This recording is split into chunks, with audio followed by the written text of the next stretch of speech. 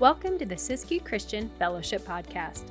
Our prayer is that the following verse-by-verse teaching of God's Word would bring you closer to Jesus.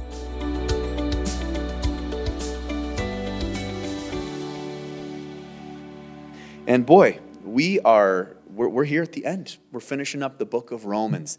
And boy, what a journey it has been. Again, the book of Romans, considered one of the greatest letters that have ever been written. Romans is there's many people that consider Romans their favorite book in the Bible. Again, if you can have a favorite book in the Bible. But it's just so chock full of truth, theology and doctrine, and it's just so helpful and encouraging. And as we've studied through it, man, it really has been a joy. And Paul just so masterfully lays out just the truth through these 16 chapters.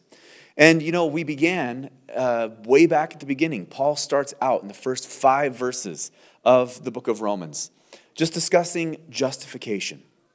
Justification. What is justification? Justification means just as if I had never sinned. See, here's the thing. As humanity, we have this big, giant thing that stands between us and God called sin. It causes death. It breaks fellowship with God. And so in order to be restored, man, something had to be done with that sin. We needed to be justified. Our sin needed to be dealt with, not just covered, but dealt with as if we've never even sinned ever. And so Paul takes the first 5 chapters discussing justification. Boy, how? And why? Why do we need to be justified? And Paul, he pulls no punches. From the very beginning of Romans, man, he addresses all of humanity. From, you know, the pagan heathen who just flat out rejects God, to the moralist, the do-gooder who thinks that he can get to heaven based on his own good works, to the pious religious Jew who thinks that he's got all of religion cornered. Paul says, no, listen, you are all in dire need of a Savior. You all need to have your sins forgiven. You all need to be justified. And Paul walks us through that process. What does that look like? How does it happen? The wages of sin, they're death. We were born with them. Adam passed sin down to us. We were born in sin. But Jesus died on the cross in our place. See, there was a penalty that was owed for sin. But Jesus paid it. He was the propitiation. We talked about all these things. He was the penalty paid. See, God couldn't just turn a blind eye towards sin. God couldn't just wink at sin and say, I guess I'll just let you off the hook, because he's a righteous God. He can't just sweep sin under the carpet. Sin has to be paid for. And so Jesus paid for our sin. He took our sin upon himself, and he imputed his righteousness to us. That is, he charged his righteousness to our account. When Jesus died on the cross, there was a transaction that took place. And in believing in that transaction, that's how we're saved. We're saved by grace through faith. And so Paul breaks all of this down for us through 5 chapters and really explains justification. This is how you must be saved. Sin stands between you and life, between you and God. And there's only one way to deal with your sin, and that's by putting your trust in the sacrifice that Jesus made on the cross, whereby your sin was transferred to him and his righteousness was transferred to us. Believe, confess, and you'll be saved. Great. Now what? We're saved. That's it. God's done with us. He might as well just take it to heaven. Nope, that's not the way it works. Then Paul takes the next couple chapters 1 through 5, 6 and 7 and 8, we're right around there somewhere. And he discusses it 6 through 8. He talks all about sanctification. Verses 1 through 5 were justification. Then chapters 6 through 8, all about sanctification. That is, now what? You've been saved, but man, we all know when we got saved, there was still work to do. I always say this, it would be great if the day I got saved, man, I was done wrestling with sin. That my life just magically got perfectly cleaned up and I was never tempted, I never struggled, and everything was great. It's not the case. When we get saved, there's still a work to do. And that work is called sanctification. Really what sanctification means, it means set apart. And so we are sanctified. We've been set apart. We are positionally in Christ. We've been set apart by Jesus. We're in him positionally. robed in his righteousness. But presently, we're being sanctified. That process continues on. Paul uses the illustration that, we're like clay, and God is the potter. There's this work where he's molding us and shaping us and pruning us, and he's working things into our lives that need to be there and things out of our lives that ought not be there. And so we've been sanctified. That is, we're positionally sanctified, robed in Jesus' righteousness. We're presently being sanctified. In this life, the Lord is working things into us and out of us. And in the future, we will be presented as sanctified. We'll be presented as blameless, set aside. And so 6, 7, and 8 are all about that process of sanctification. Oh, we've been saved, justified, chapters 1 through 5. Then that process whereby the Lord is changing us. He's building character into our lives, making us more and more like his son Jesus. And in those chapters, Paul explained to us, man, we're free. We are free from sin. We're free from death. We're free from the law. We're free to live out our lives by the power of the Holy Spirit. How? Because we've died. We've died with Jesus. We identified with his death, with his burial, and with his resurrection. And a dead man, he's not bound to the law. Dead man isn't tempted to sin. And so, man, Paul goes through all of these truths, these very important doctrines, the bedrock of our faith. This is what Christianity is all about. This is what we believe as Christians. And then he continues on. After, establishing justification, building on top of that, sanctification, and then in chapters 9, 10, and 11, boy, he really demonstrates for us the surety, the assurance, the security that we have. Right? Romans chapter 8, the central chapter in the book of Romans, right? The end of this section of sanctification.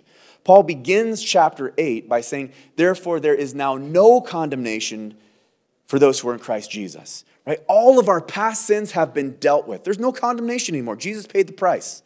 The beginning, or the middle of the book of Romans, Paul says, all things work together for good for those who love God, who are called according to his purpose. Not only have our past sins been dealt with, but our current circumstances, good or bad, the Lord is working out for good. He has our past taken care of. Our present is working together for good. And our future, the end of Romans, there in verse 35, he says that nothing can separate us from the love of God. Who can separate us from the love of God? And the answer to that is nothing. Our future is secured. Nothing can rip us out of God's hands. So our past sins have been dealt with. Our present circumstances, God is working together for good. Our future, there's this nothing can separate us from the love of God. But then how do we know for real? Where does the rubber meet the road? How do we know that I can't somehow mess up God's promises to me? How do I know that, boy, if I just blow it to just the extreme, that God won't forsake me and say, well, you know what, deal's off, man. I'm done with you. You took it too far. Well, we have chapters 9, 10, and 11 that deal primarily with Israel. But although they deal with Israel, the topic concerning Israel is that God is not done with his people. He made promises to Israel. Israel completely blew it, but God is going to see them through. And in that, we understand and know that God, if he keeps his promises to them, he keeps his promises to us. He's faithful even when we are faithless. So Paul lays this out for us. Man, all of this beautiful doctrine, justification, sanctification, the surety that we have. And then after he gets done laying this foundation of doctrine, why do we believe what we believe? What is the bedrock of the Christian faith? Great. We have all of this information. Now what do we do with it? We apply it. And Paul begins to show us and teach us just how to live the Christian life practically, beginning in chapter 12. And he starts with the most important. How do we practically live in relationship to God? Again, relational theology.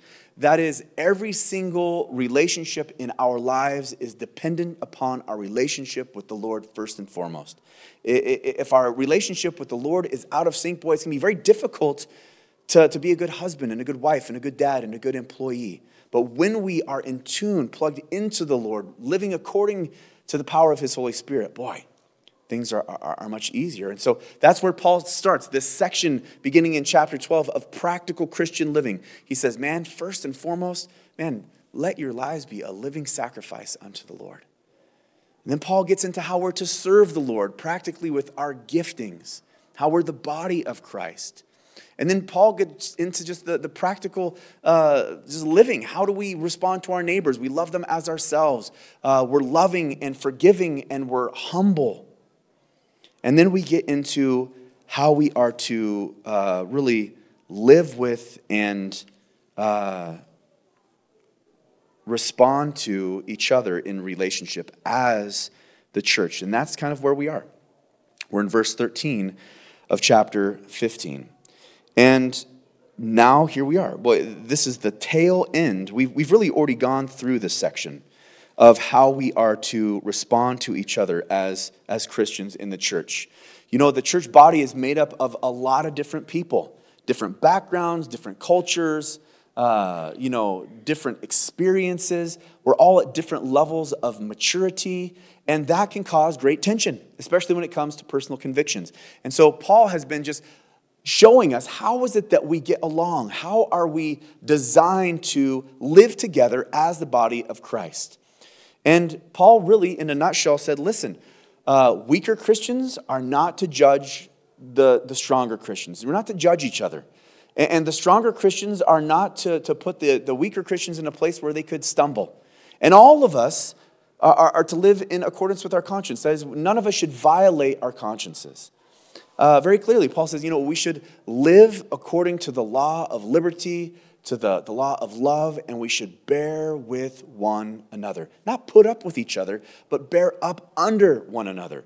Help each other out. Support each other. As we, live this Christian life, as we're linked together by the blood of Jesus. I love what David said as he began to lead worship tonight. He said, man, a lot of us, we wouldn't even have relationships with each other. We wouldn't even know each other if we weren't knit together by the blood of Jesus. As we're knit together by the blood, we have that in common, which is the most important. But our differences, we're not to let those rule the day. And we're not to judge. We're not to cause each other to stumble. And we're not to violate our consciences, but we're to build each other up and help each other to grow in the Lord. And so now we pick up tonight in chapter 15 and verse 13. And verse 13 is kind of the conclusion to this section of how we live with each other as the church, which is the conclusion of practical living. And then we'll get into verse 14, which is the beginning of the conclusion of the whole entire book. So lots of conclusions tonight. So that sums up all right, here we go. We're all on the same page now. We've got the reminder where we've been. Now we're going to start diving into the conclusions. And we'll start in verse 13 of chapter 15. Now, may the God of hope fill you with all joy and peace in believing that you may abound in hope by the power of the Holy Spirit. And so now this is his conclusion in that section. Man, now I've laid all the doctrine out for you. Justification, sanctification, the security that you have. We've talked about how to live this Christian life just practically. And then he says, listen, now go and do it. Now may the God of hope fill you with all joy, peace, in believing that you may abound in hope in the power of the Holy Spirit. And Paul talks about these things. Man, joy. Go forward in joy. We talked about this on Sunday. A joy that really is inexpressible. The joy that we talked about in 1 Peter. That even when things are difficult, we can have this joy. Peace. We talked about on Sunday. Philippians 4:6. The peace that surpasses understanding that we can have. And who fills us as we live out this Christian life practically? Well, where does that joy, where does that peace come from? It comes from the Holy Spirit. So Paul says that you would be filled with peace and joy by the Holy Spirit. Peace, joy, and hope. So this practical Christian living, biblical Christian living, man, it doesn't happen. Again, it's been like... my preface every time we talk about this practical Christian living is that it's not something we do in our own strength. It's not something that we do in our own efforts. Whether it's honoring God or living sacrificially to God, whether it's loving our neighbor as ourself, man, whether it's walking in humility or forgiveness or obedience to the governing authorities, loving each other within the church, none of those things come natural in our carnal nature. Our carnal nature says, me, mine, selfish. But it's the Holy Spirit that enables us and empowers us to live that life. And so when we live our lives, just trying to strive to check off religious boxes, man, what we're going to find is we're going to be very frustrated. We're going to be very tired. And man, it's just going to be a drag. The Christian life would be a burden. But when we live out our Christian life by the power of the Holy Spirit, you know what we find? Man, it's wonderful. It's great. We have joy in the midst of difficulty. We have peace that doesn't make sense. We have this hope that we just can't shake. And that's what Paul says as he concludes this section of just good old practical living. And now, as we begin verse 14, we're kind of just engaging. This is Paul's just closing up the whole entire letter. And so, verse 14, Paul says, Now I myself am confident concerning you, my brethren, that you also are full of goodness, filled with all knowledge, able also to admonish one another. Nevertheless, brethren, I have written more boldly to you on some points, as reminding you, because of the grace given to me by God, that I might be a minister of Jesus Christ to the Gentiles, ministering the gospel of God, that the offering of the Gentiles might be acceptable, sanctified by the Holy Spirit. Therefore I have reason to glory in Christ Jesus in the things which pertain to God. For I will not dare to speak of any of those things which Christ has not accomplished through me, in word and deed, to make the Gentiles obedient, in mighty signs and wonders by the power of the Spirit of God, so that from Jerusalem and round about to Illyricum I have fully preached the gospel of Christ. And so I have made it my aim to preach the gospel, not where Christ was named, lest I should build on another man's foundation, but as it is written, to whom he was not announced, they shall see, and those who have not heard shall understand. So Paul is bringing this letter to a close now, and he says, listen, you guys, you are full of, I'm confident concerning my brethren, you guys are full of goodness and full of knowledge and able to admonish one another. Paul's saying, man, you can do it, you can do it, you can do it. I got confidence in you. I know you guys can do it. He just brings some encouragement. He says, you guys are full of goodness and filled with all knowledge and able to admonish one another. Now, can we take this scripture and use it to say that people are all basically good? Right? Look, Paul says they're full of goodness. No, remember, this is under the umbrella that they're living their life full of the Holy Spirit. In and of myself, there's nothing good that dwells within me. Only God. Only by the Holy Spirit. But really, this section, as Paul's finishing up, he's saying, man, listen, I've written these things to you guys. I know you guys are fully capable of building each other up. I know you guys know how to love one another. Man, go do it. Get it done. Let's go. He's just increasing. I'm just reminding you guys. I'm just encouraging you guys. We all need somebody in our lives who's in our corner that says, dude, you got this. Come on, let's go. You got this. Come on. And that's really what Paul is doing in this section. He said, I'm reminding you, I'm encouraging you. But then, chapter 15, he says, nevertheless. Right? I'm going to encourage you. I'm going to remind you of what you already know. But nevertheless, he says, I'm writing to you rather boldly. Right? Nevertheless, brethren, I have written to you more boldly on some points, as reminding you because of the grace given to me by God that I might be a minister of Jesus Christ. Paul says, I know you can do it. I know you have it in you, but I wrote to you boldly because I have a responsibility. Paul wrote boldly in Romans. I think that's one of the reasons I love it so much. There's not a lot of flowery speech.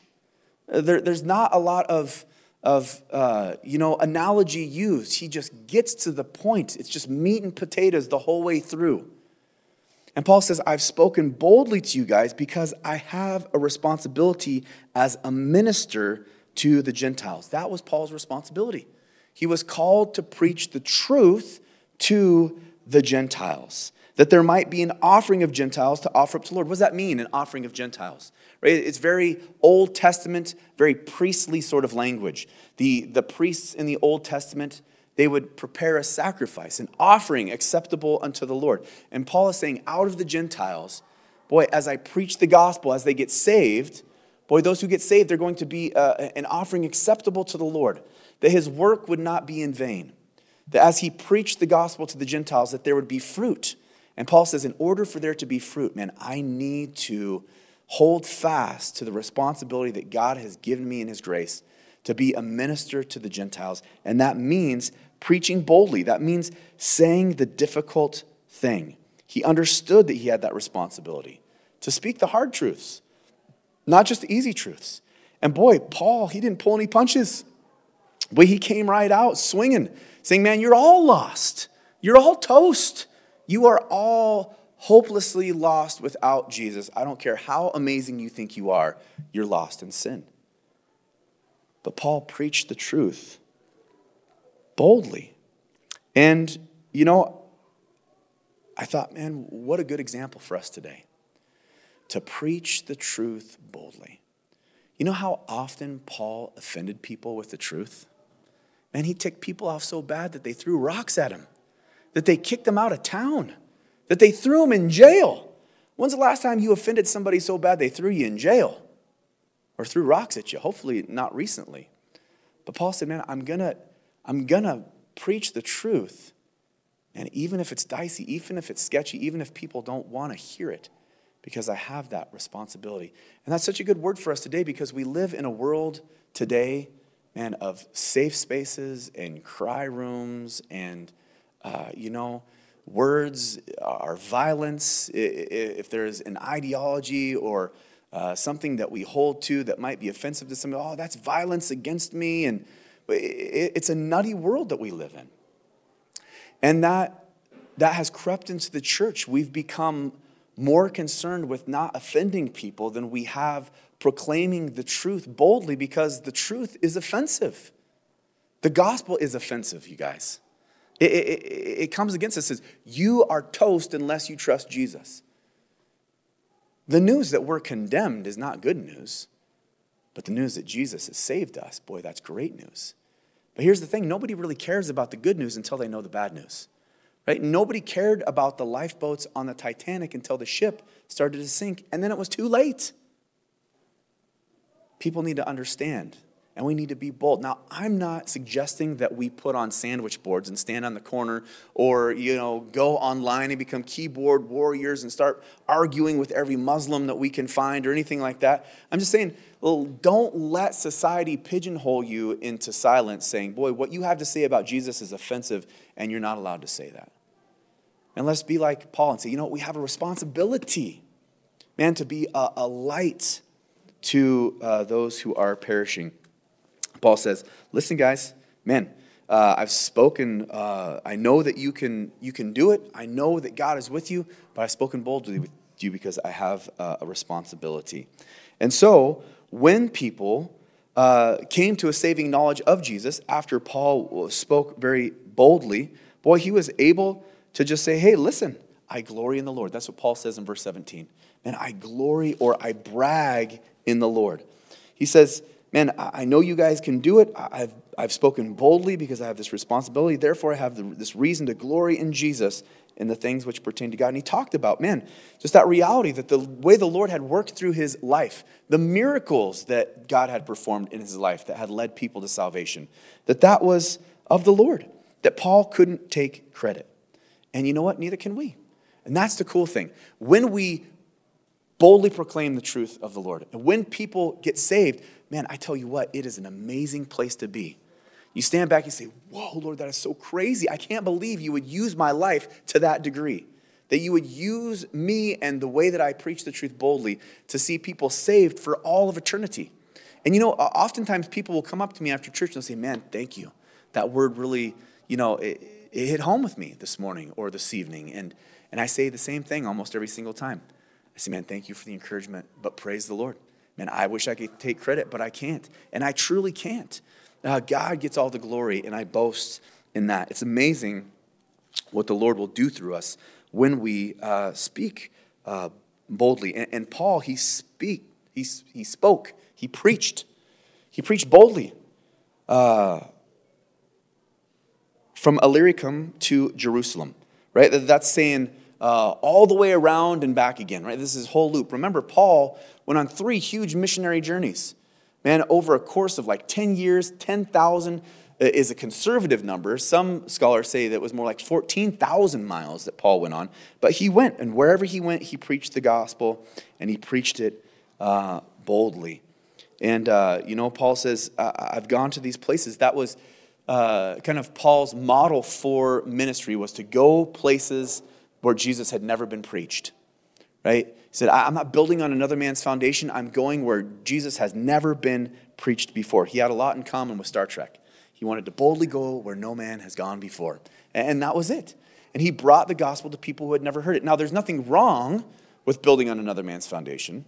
There's nothing wrong with ministering to people that other people have ministered to. The Bible says some plant, some water, and then some get the harvest, but it's the Lord who gives the increase. And sometimes we're in that planting phase, and sometimes we're in that watering phase in ministry. Sometimes we get to be in the harvesting phase, which is glorious, but the Lord gives the increase. But it's neat to lead people back to the Lord as a pastor. You guys, I'm sure, have experienced the same thing. People who have wandered away from the Lord for whatever reason, and you're able to bring them back into a restored relationship. But there's something that's so special. When you share Jesus with somebody who's never accepted Christ and they get saved, man, it's just a wonderful thing. And Paul was like, that's my game. That's what I'm into. I just want to share Jesus where no one has heard about him before. And then he quotes from the second half of Isaiah 52, there in verse 21. And he says, to whom he was not announced, they shall see. And those who have not heard shall understand. And that was kind of like his life verse, man. He said, I'm going where they haven't heard. That's what I'm going to do. That was his goal. And that's what he did. And that particular style of ministry was the thing that actually kept him from visiting the Romans. Remember, Paul has this burning desire in his heart to go to Rome. When he wrote this letter, he wrote it from Corinth. And he opens up this book of Romans by saying, man, I desire to come with you, to come and spend some time with you. I desire to have some fellowship with you, that we might encourage one another. And then now Paul, in verse 22, he begins to make those plans to come and see them and to share those plans with them. Verse 22 says, for this reason, I have also been much hindered from coming to you. The reason that he's been preaching round about in these parts of the world where no one has ever heard the gospel. Verse 23, but now, no longer having a place in these parts, his work there has been accomplished, and having a great desire these many years to come to you, whenever I journey to Spain, I shall come to you. For I hope to see you on my journey and to be helped on my way there by you, if first I may enjoy your company for a while. But now I am going to Jerusalem to minister to the saints, for it pleased those from Macedonia and Achaia to make a certain contribution for the poor among the saints who are in Jerusalem. It pleased them indeed, and they are their debtors. For if the Gentiles have been partakers of their spiritual things, their duty is also to minister to them in material things. Therefore, when I have performed this and have sealed to them this fruit, I shall go by way of you to Spain. But I know that when I come to you, I shall come in the fullness of the blessings of the gospel of Christ. So Paul says, man, I've got these plans. This is what we're doing. And I'm heading to Spain, and on my way to Spain, I'm going to stop by, and I'm going to see you. Again, like we talked about on Sunday, Spain is the western edge of the Roman Empire. That was just like the edge of the world as far as Paul was concerned. And so that's where he was going. And on his way to Spain, he was going to stop in Rome. But first, he had to stop in Jerusalem. Why was Paul going to stop in Jerusalem? And you might remember this if you studied through Acts with us. This was at the end of Paul's third missionary journey, and he was headed back to Jerusalem, really for 2 reasons. He was going to check in with the leaders of the church that were there at Jerusalem. Hey, he's been on this mission trip for 6 years now. How's it going? He was going to check in and give a report. but also he was bringing an offering that the Gentile saints from Asia Minor and Macedonia and Achaia there in Greece, they had put together an offering. They had given money to the poor Christians in Jerusalem. And so Paul, he talks about this offering kind of as an obligation, right? That there was this obligation because the Jews had blessed the Gentiles spiritually. And so now it was an obligation for the Gentiles to bless the Jews monetarily or materially. And those kids are having a blast in there. It is their Christmas party. So that's great. But Paul, this offering that he took, it was fruit. It wasn't loot. It wasn't something that was forced. It was voluntary. And it was delivered to them there in Jerusalem just to bless them. But there is truth to what Paul says, right? That there is a debt really owed to the Jew, especially from us Gentiles. You think about it, if it weren't for the Jews, we wouldn't be saved. The Bible is a very Jewish book that talks about a Jewish Messiah to a Jewish people.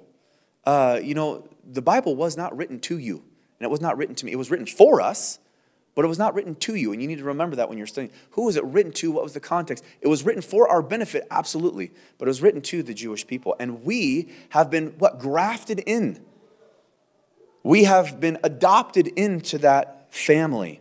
There is a debt. There's a gratitude that we should have, and we shouldn't forget that. And Paul talked about this when he was in that section, 9 through 11, talking about Israel and how God is not done with Israel. There's a warning in there to the Gentiles. Hey, don't be ignorant that you've been grafted in. Don't forget your place. And also, don't be boastful. Don't be ignorant and don't be boastful.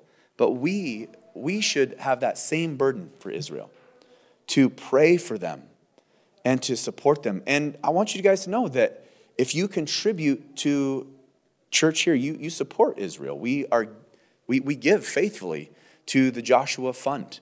And that's what they are all about, is praying for and preaching the gospel to Jews in Israel.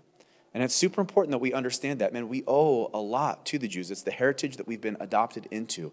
And we live in a day and age where anti-Semitism is off the charts. Again, since the terrorist attacks in October, man, anti-Semitism has increased 400%. 400%. That's crazy. And again, I shared with you guys this last Wednesday night, I think.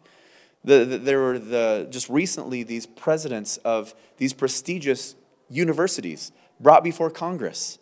And they were asked point blank, hey, does calling for the genocide of the Jewish people violate any of your policies? And each one of these presidents from Yale and Penn State and MIT looked just straight-faced into the eyes of this congresswoman and said, depends on the circumstances. What do you mean it depends on the circumstances? Calling for the genocide of a people depends on the circumstances? Right? And so it's important in this culture that sways back and forth about who the Jewish people are that we remember that there's a debt to pay. And Paul reminds those people of that. But he says, first, I got to go to Jerusalem. And then after Jerusalem, then I'm headed to see you guys in Rome and then to Spain. But how did that go? Right? This was kind of our launching point, verse 24 on Sunday. We said, we looked at this plan that Paul made to go to Spain, and then on his way to Spain, go to Rome. How did it go? Did he ever make it to Spain? There is no biblical evidence that Paul ever made it to Spain. Again, like we talked about on Sunday, there is extra biblical sources that say he made it. Church tradition says that he made it, but there's nothing in Scripture that says he made it. Did he make it to Rome? 100%, he sure did. But he did not go to Rome as a free missionary to share the gospel. No, he went there in chains to plead his case before Caesar. Because when he was in Jerusalem, man, preaching the gospel is what he did. And he ruffled feathers, and he was arrested, and he spent years incarcerated, being, from captor to captor, from Roman centurion to governors to kings. And then finally he made it to Rome, really in chains, where he waited again for a couple more years. But we talked about that on Sunday. What do we do when the plans that we have made for our lives don't pan out? What do we do when everything starts to fall apart? Man, we've prayed, we've planned, and then everything falls apart. And we looked at Paul's life from a 30,000-foot view and say, how is it that Paul was able to roll with the punches? How was it that Paul was able to maintain joy and peace through all of it? And we said, man, Paul, he never lost hope. He never let despair and fear get the best of him, but he maintained that joy and that peace that surpasses understanding. Paul never lost hope. Paul never lost heart. Paul never gave up. He never called it quits. Man, he encountered so much opposition, nobody could have blamed Paul for saying, all right, enough's enough. I've been shipwrecked, beaten, incarcerated, thrown out of town. Enough's enough. Maybe this isn't the life for me. But he never gave up. He never lost heart. He never lost hope. And he never lost sight. Paul never lost sight of what was important. He never lost sight of why he was doing what he was doing. He never lost sight of the fact that God is in control, that God has a plan, that God was going to see him through. He never lost sight of Jesus. And so that was a good lesson for us on Sunday. Man, what do we do when our plans don't work out? Man, don't lose hope. Don't lose heart. Don't lose sight of what's important. And Paul, he really didn't. And so, verse 30, through the end of chapter 15, Paul says, now I beg you, brethren, through the Lord Jesus Christ and through the love of the Spirit, that you strive together with me in prayers to God, for that I may be delivered from those in Judea who do not believe, and that my service for Jerusalem may be acceptable to the saints, that I may come to you with joy by the will of God and may be refreshed together with you. Now the God of peace be with you all. Amen. And so Paul, as he's sharing with the Romans there from Corinth, his plans to go to Spain, but first to stop off in Jerusalem before he comes to see them, he says, pray for me while I'm in Jerusalem. Pray for me. He understood that there were going to be those in Jerusalem who were opposed to him. Everywhere Paul went, they were called Judaizers. There were those that said, no, you can't just become a Christian. You have to become a Jew first. And this thing that Paul is preaching, man, it's not true. And they were trying to steal those who were converted to Christianity from Paul. But Paul sensed that there could be a hindrance. So he said, man, pray with me. Labor with me in prayer. And we talked last week about the importance of prayer. How the effectual, fervent prayers of a righteous man availeth much. That when we pray, circumstances change. And we see it all throughout the Bible. Hannah was barren. She prayed. She had a baby. Peter was in prison. The church prayed. The angel broke him out. Hezekiah was sick. He prayed. And he was healed and was given 15 extra years of life. When we pray, our circumstances change. And oftentimes when we pray, our perspective changes as well in our heart. We talked about the story of Elisha. When Elisha and him and his servant, they were cornered there, and the whole army of Assyria had them pinned. And Elisha's servant went out and looked and said, oh man, we're outnumbered. And Elisha prayed and said, Lord, show him what is really up. And his servant's eyes were open, and he saw the army of God there protecting him. When we pray, things change. So important. Paul understood the power of intercessory prayer. Prayer just changes things. And you say, well, wait a second. Actually, Pastor Jeremy, it didn't work for Paul. Because Paul prayed, and then he had all the church in Rome praying, and he still got locked up. It didn't work out. Well, here's the thing with prayer. Sometimes the answer is no. We pray, Lord, give me safe travels. And then I get a flat tire, and I say, well, come on, Lord. I say, Lord, please give me this house. And then escrow falls through, and I say, what? Come on, I prayed. I'll tell you this right now, and we're running out of time, and so I won't linger on this point. But some of the best answers to prayer in my entire life have been no. In the moment I say, Lord, how could you say no to this? But then as I look back on my life, those are some of the answers I'm the most grateful for, that the Lord said, no, son, I'm going to give you what you need and not what you want. He knows what we need. Never forget that. And so that concludes chapter 15. Chapter 16, and I know we only have a couple minutes left, but we'll make our way through this pretty quick. It's just mostly salutation. So verse 1 says, I commend you, Phoebe, our sister, who is a servant of the church in Siskiyou, that you may receive her in the Lord in a manner worthy of the saints, and assist her in whatever business she has need of. For indeed she has been a helper of many and of myself. So Phoebe is the one who is delivering this letter from Paul in Corinth to the Romans. Cenchrea is just south of Corinth. It's a seaport. And she is one that Paul is now commending, saying, hey, look, Phoebe's a good gal, man. She serves in the church, servant. That word in the Greek for servant, it can mean an official servant, a title that she was a deaconess, or it can mean that she was just a servant, helpful. It can just be used in the general sense. Most scholars believe that she held an official position in the church, and that's why Paul sent the letter with her. And so in those days, there were deaconesses, and they ministered to the poor. They trained up these women deaconesses. They trained up the younger ladies on how to be moms and how to be good wives. And they did all these manner of things. And so Phoebe, Paul says, you guys receive her. She's been helpful to me personally. Receive this letter from her. And if she needs help, man, help her out. Just get it done. And then in verse 3 through 16, it's all just greetings. This is Paul's what's up on the end of his letter. Hey, tell everybody what's up for me, Paul says. And he says, greet Priscilla and Aquila, my fellow workers in Christ, who risked their own necks for my life, to whom not only I give thanks, but also all the churches of the Gentiles. Likewise, greet the church that is in their house. So Priscilla and Aquila, we met them in Acts. Remember, they lived in Rome, and then all the Jews got kicked out of Rome. They moved to Corinth. Paul met them there, and they worked together, making tents or being leather workers. They served each other. Priscilla and Aquila, they ministered to Apollos. Remember, raised Apollos up. They had a church in their home. Just great people. And, we don't know their full story, but we know that they really loved the Lord and served the Lord. Greet my beloved Epanetus, who is the first fruits of Achaia to Christ. He was the first convert there in Asia Minor. Greet Mary, who labored much for us. Greet Andronicus and Junia, my countrymen and my fellow prisoners who are of note among the apostles who were also in Christ before me. Greet Amplias, my beloved in the Lord. Greet Urbanus, our fellow worker in Christ, and Siskiyou, my beloved. Greet Apelles, approved in Christ. Greet those who are of the house of Aristobulus. Greet Herodian, my countrymen. Greet those who are of the household of Narcissus, who are in the Lord. Greet Tryphena and Tryphosa, who have labored in the Lord. Greet the beloved Persis, who labored much in the Lord. Greet Rufus.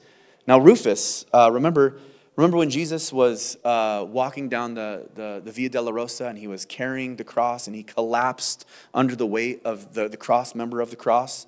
And they grabbed that man, Simon, and said, Simon, you carry Jesus' cross for him. Well, it says that Simon was the dad of Rufus. So we don't know this is the same Rufus, but if it is, boy, that encounter with Jesus got a hold of his heart and led to his conversion, and not just his conversion, but the conversion of his household also. Greet Rufus, chosen of the Lord, and his mother and mine. Apparently Rufus's mother had been a real mother figure to Paul. Greet Asyncritus, Phlegon, Hermas, Patrobas, Hermes, and the brethren who are with them. Greet Philologus, not a lot of Philologuses, and Julia, Nereus and his sister, and Olympus, and all the saints who are with them. Greet one another with a holy kiss. The churches of Christ greet you. Now, evidence that the scriptures are indeed inspired by the Holy Spirit.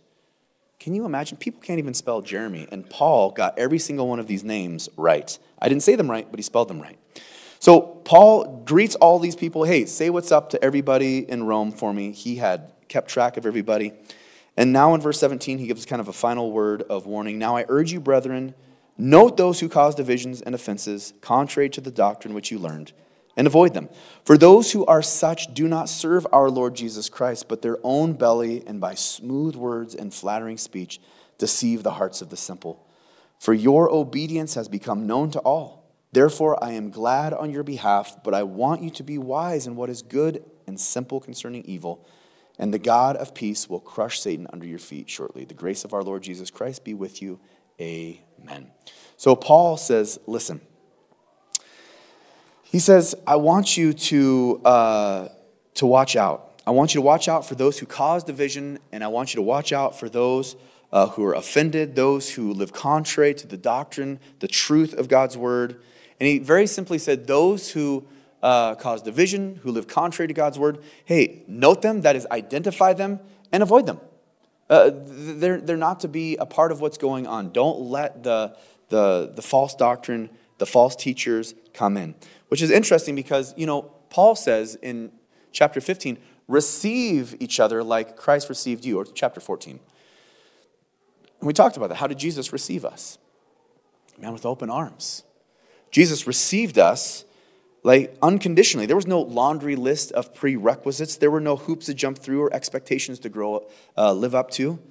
Jesus simply accepted us. Pure grace, knowing, yet bearing with our faults. And he said, come as you are. Weak, poor, lost, grumpy, messed up, whatever.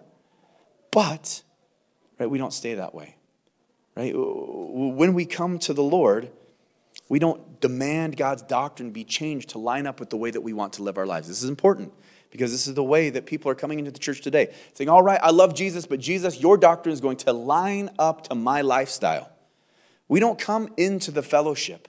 We don't get saved and then demand God's doctrine change to fit our lifestyle. It's just the opposite. The Lord accepts us with open arms. He says, come broken, beat down, lost, addicted, whatever.